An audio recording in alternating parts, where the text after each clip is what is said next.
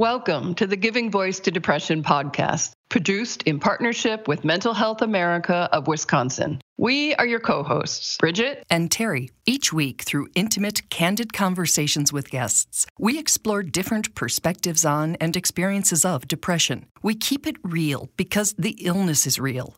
We keep it hopeful because there truly is hope in spite of what depression tells you. We are not experts or therapists. We're sisters and best friends who live with depression and have interviewed hundreds of others who do as well. By sharing stories of lived experiences, we expose depression for the lying bully it is. Hello, Bridget. Hi, Terry. We started last week's episode saying depression is not a casserole illness. It is also not a measles illness, meaning you don't experience depression a single time and develop a lifetime immunity to it, unfortunately.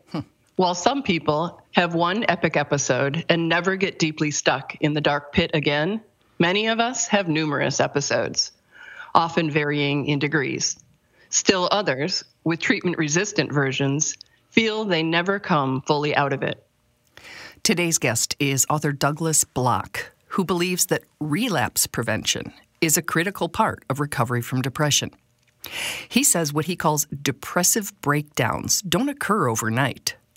Quoting from an article he wrote on the topic, clinical depression is a gradual process of falling out of recovery, ultimately leading to the inability to function. By regularly monitoring the state of your body, mind, and spirit, it is possible to identify relapse symptoms early on and take action to prevent a return to major depression. Douglas says that process starts with identifying our relapse triggers, including stress, loss, and past traumatic events. Here is Douglas talking by phone with Terry, giving his voice to depression. So I'd like to start at the very, very beginning, Douglas, and ask you about the word relapse, because I think it's one not a lot of people associate with depression. Right. The first time I ever heard of relapse was in terms of addiction. Mm-hmm. Fortunately, something I've never had to struggle with, but I've had friends who've gone to AA, and I actually took a 2-year course in becoming a drug and alcohol counselor. So relapse, the phrase that they use is relapse is a part of recovery. So I started thinking of relapse when I read this quotation by Andrew Solomon. He says, depression is recurring and cyclic. What we have is treatments, not cures. You're never really free of it. You're always living in the shadow of it. You always have to be prepared for a recurrence and be ready to stave it off. A great quote, but a really tough reality. We have treatments but not cures, and we are always living in depression's shadow. Well, that has happened to me on so many occasions. I mean, the biggest one was in 82, 83, where I was so bad off I had to go back to New York and live with my parents for 9 months. Right now, millennials live with their parents, but back then, if you're 33 and living with your parents, you're considered a real loser. It doesn't really help your self-esteem. So when I finally, got back to Oregon, got into social work school, then got married, then bought a house, I said, my God, this is the resurrection of the phoenix. Nothing can go wrong now. Until 16 years later, when it did. I was shocked that I've had a relapse or had this return to me. And so finally when I got out, I realized that when I recovered, I realized that this is something you cannot assume that after you've gone through an episode that it will not happen again. You have to basically practice preventative medicine. And we will talk about that, but I think we should also say that we shouldn't be living in fear either, right? You can't be looking over your shoulder all the time. Well, that's an excellent point, because in my case, even though I've never attempted suicide, I've been extremely suicidal. So there was a point after I recovered when I was walking around thinking, I didn't do it this time, but maybe next time. It was almost an obsessive fear. And what I finally learned, or what I finally adopted, was the AA, Alcoholics Anonymous, one day at a time idea, which is do not go out into the future and project what's going to happen. Take a deep breath, focus on what's in front of you and how you're going to make it through the day, and that's all that you need to worry about. And don't worry about some sort of relapse down the line or some sort of, a suicide attempt down the line, but just focus on the here and now. Yeah, living in fear about a relapse can really be detrimental to your mental health and to your peace of mind. Douglas says we need to be able to identify and recognize our unique triggers and be on the lookout for symptoms of depression and anxiety when they get activated. He breaks it down into 3 stages. First are the early warning signs. Those are subtle changes in thoughts, feelings, and behaviors. Yeah, I learned that from my friends in AA, that recovering means I'm always in the process of recovering. These people were having to have their lifestyle be their recovery. And so I realized that people with depression, bipolar disorder, any kind of mental illness have to do the same thing.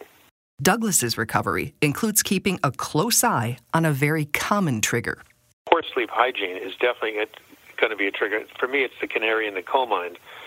Yeah. When my sleep starts to go south and I wake up in the middle of the night and can't get back to sleep and get anxious, I know that I have to be on the lookout. As a matter of fact, all 4 of my so-called nervous breakdowns were started by insomnia. So for me, that's something that I really need to pay attention to. Since these early warning signs can be subtle and go unnoticed if we're not paying close attention, Douglas recommends keeping a daily mood diary to help track them. Every day, before I go to bed, on a 1 to 10 scale, I rate how my mood was during the day and how much anxiety I had. And it's just, I find that by charting things and logging things, it gives you a sense of control over them. And also you get to see if my mood is going from a 5, 6 out of a 10 to a 2 or 3 over a period of weeks, you're kind of in a slide. It sounds very, very simple and something that's almost self-evident, but the process of writing down your mood or keeping track of things in journaling, I think is very, very helpful in a way of doing self-inventory and examining how you're doing. Yeah, and I'd imagine that would be a very valuable document to present to your doctor, therapist, psychiatrist, or whoever you're going to see to sort of document how you're feeling, because they always ask, when did the symptoms start? And we always say, I don't know, maybe a week or 2 ago, because it's kind of hard to know for sure. So I think having it documented would be really helpful for that as well. Yeah, especially since depression can sneak up on you, and it can come very, very subtly. So if you look back, my mood started to, on October 10th, I noticed my mood started to get below the 5 out of 10 scale. Maybe that's when I start to kind of very gradually start to feel not myself. So when you see those numbers slipping, exercise self-care. The things that keep you out of the weeds. Here's the thing. When I was in my worst episode and medication didn't work for me, I had to figure out things that would help improve my mood, only if, temporarily, because it was like coming up from air. Like when you're horribly depressed and suicidally depressed, you're like floundering around in water trying not, to drown, and you're looking for lifelines and things, to grasp. And so one of the things I did, which of course is now scientifically proven, was I started to, exercise, work on getting my endorphins going in my brain. Of course, social support is so important, so whenever I felt down, I called somebody else, on and on, all these different things that you can do that one of them by himself might not make a difference, but if you combine 5 or 6 or 10 different coping strategies or self-care activities, it can definitely, keep your mood at a certain level. It's just sort of like, getting enough sleep and eating well if you don't want to get a cold.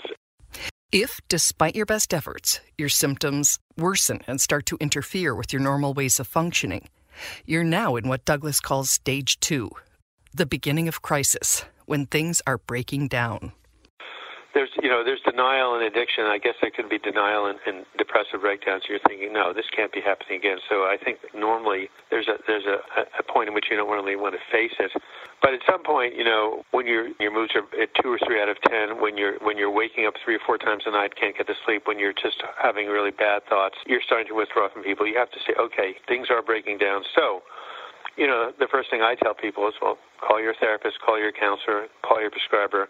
And then hopefully you have go-to people that you can really tell them, hey, I'm having a hard time here. I just need to, let you need to know that, and I just want you to be available if things start to get worse. When the symptoms of stage 2 have not been successfully resolved, you risk moving to stage 3, where Douglas says you're not preventing relapse anymore. When you're in a really bad depression, you never think it's going to end. It doesn't matter how many people tell you it will. It doesn't matter the evidence that's presented. Has that been your experience, that you feel like it's forever? Yep. Yeah, something must happen in the brain in some way.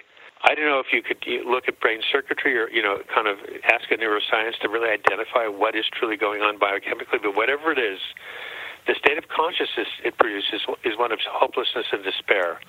And that, to me, is the biggest warning sign of, potential self-harm coming down the pike. It's a horrible thing to feel that, you're in here forever. It's agonizing. It's the worst kind of pain I've ever felt.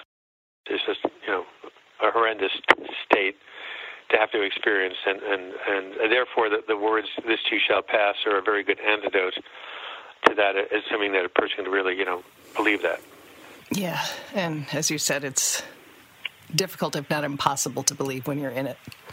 Yeah, I remember I used to argue with people. I mean, this minister who basically told me I was going to write another book, and I laughed at him. I said, part of the reason is I'm depressed. Part of the reason I'm having this breakdown is because I'm out of juice. I've dried up. There's no hope that I'll ever have another creative thought. And how dare you tell me that I'm going to do this? And of course, sure enough, a year later, I was writing the book When Going Through Hell Don't Stop after I came out of it. But while I was in it, I was actually insulted that people would dare to tell me that I was going to come out of it. That's how stuck I was in my perception, which it really just shows you how don't believe what your mind is telling you, because Absolutely. It can give you wrong information.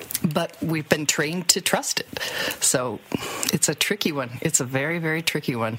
It's a devious illness. When you're depressed, if you've gone through a number of episodes like I have, after a while you get trust the other people, because as much as I think that my reality is true, past experience, looking back, tells me it isn't true. So therefore, this time around, but even then when you know intellectually or rationally that you should believe in their vision that you're going to get better still on some gut emotional level because of the way your brain is dysregulated, you still feel that you're not going to come out of this, and there's still that sense of hopelessness. So it's so important to first try to prevent it, and then if you're in it, then try to do everything you can to get better. One of those things is being kind to yourself, holding yourself responsible only for the things you can control. You're more vulnerable than the average person, and so if you have a relapse, you did the best you could. Maybe you came into another situation like myself where there was a loss, and it happens, and you're back in the dark house, and you just have to go ahead and, what did the Buddha say, 7 times fall, 8 times get up, so you just have to pick yourself back up and get out. But there's no blame here, unless, of course, you're just doing everything that you shouldn't be doing. You're starting to drink too much. In other words, if your self-care is broken down, you don't care, then you're going to have relapse. But if you're doing what you can, the best you can, and you still fall into the pit again, there's no blame, there's no shame. It's just the nature of the illness, the nature of the beast, and this is what occurs. So we've got to find that balance that allows us to enjoy the light times, but be prepared for what could be inevitable storms. It's kind of like brushing your teeth on a regular basis to prevent cavities. I mean, you do the preventative things, and it becomes part of your routine, and at the same time you live your life. But for people who have a predisposition, either genetically, biologically, or in terms of environmental trauma, this is something that, is just going to be with you, and you have to use the tools to keep yourself on. If it doesn't work out, you're not to blame. Yeah, that ability to sort of check in and even subtly check in and realize the thoughts that you're having, the feelings you're having, your energy level, like he says, your sleep, are you eating, are you making good food choices, are you staying hydrated? I mean, there's so many things on that to-do list. It kind of reminds me of when a baby's crying, are they wet? Are they hungry? Are they tired? It's like I have to do that for myself. For my brain. Am I drinking water? Am I sleeping? Am I talking to my sister a lot? The daily mood diary, I think, would be such an awesome tool. And I think that, the way I would do it is more likely just putting an actual number on the date on my calendar. I still use a paper calendar. And, again, if you start seeing, this has been a week now, that which I'll be very honest and say, and you know this already, I did, and this interview, I like hearing from people how the interviews, how the episodes have impacted them, educated them, maybe challenged them. And this one did me. When I was doing this interview with Douglas, I was definitely on the slide, I don't know which of the stages with him, somewhere 1 or 2. I had not yet gone into an actual episode, but I could tell, something was coming. You can hear the train whistle. And when he said, if your self-care is broken down, you're going to relapse. Like if you're not doing the things work. And it was just the kick I needed, because I was like, exactly. Oh, I'm not. I'm absolutely not. So told you, did some socializing this week, even though I'm not terribly social. I started to see a new therapist. And as you say, started making better choices for myself regarding exercise and getting outside. You did it so quickly, Terry. I mean, it was within 12 hours, you were like back to yourself again. And I was like, ooh, right? That is such good knowledge. But it was, 10 days maybe of the slide. So I didn't do it very quickly. I didn't start very quickly, but I did respond quickly. So that's just a good, real life example that these things can work. And I do feel better. I also just made darn sure to be taking my meds at the same time every day and not missing one, which I think I had. So anyway, I'm grateful to Douglas for sharing that little kick in the fanny for me and his research and his information, which we will be linking to the article. So you can print it if you want.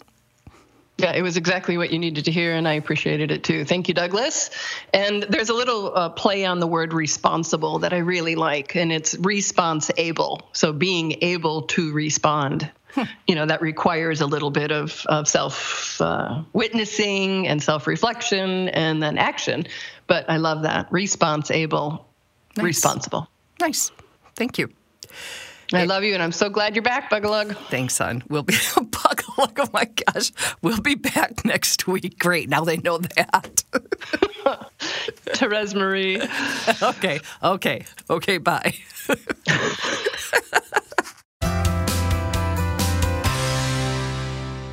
We truly hope that our podcast brings a little more understanding, helps you better articulate your experience of depression, or better understand how to support someone else's. We invite you to join us for daily posts on the Giving Voice to Depression Facebook page and on Twitter and Instagram at Voice Depression. It is a comfort to be among fellow travelers on depression's dark road. And remember, if you're struggling, speak up. If someone else is, listen up.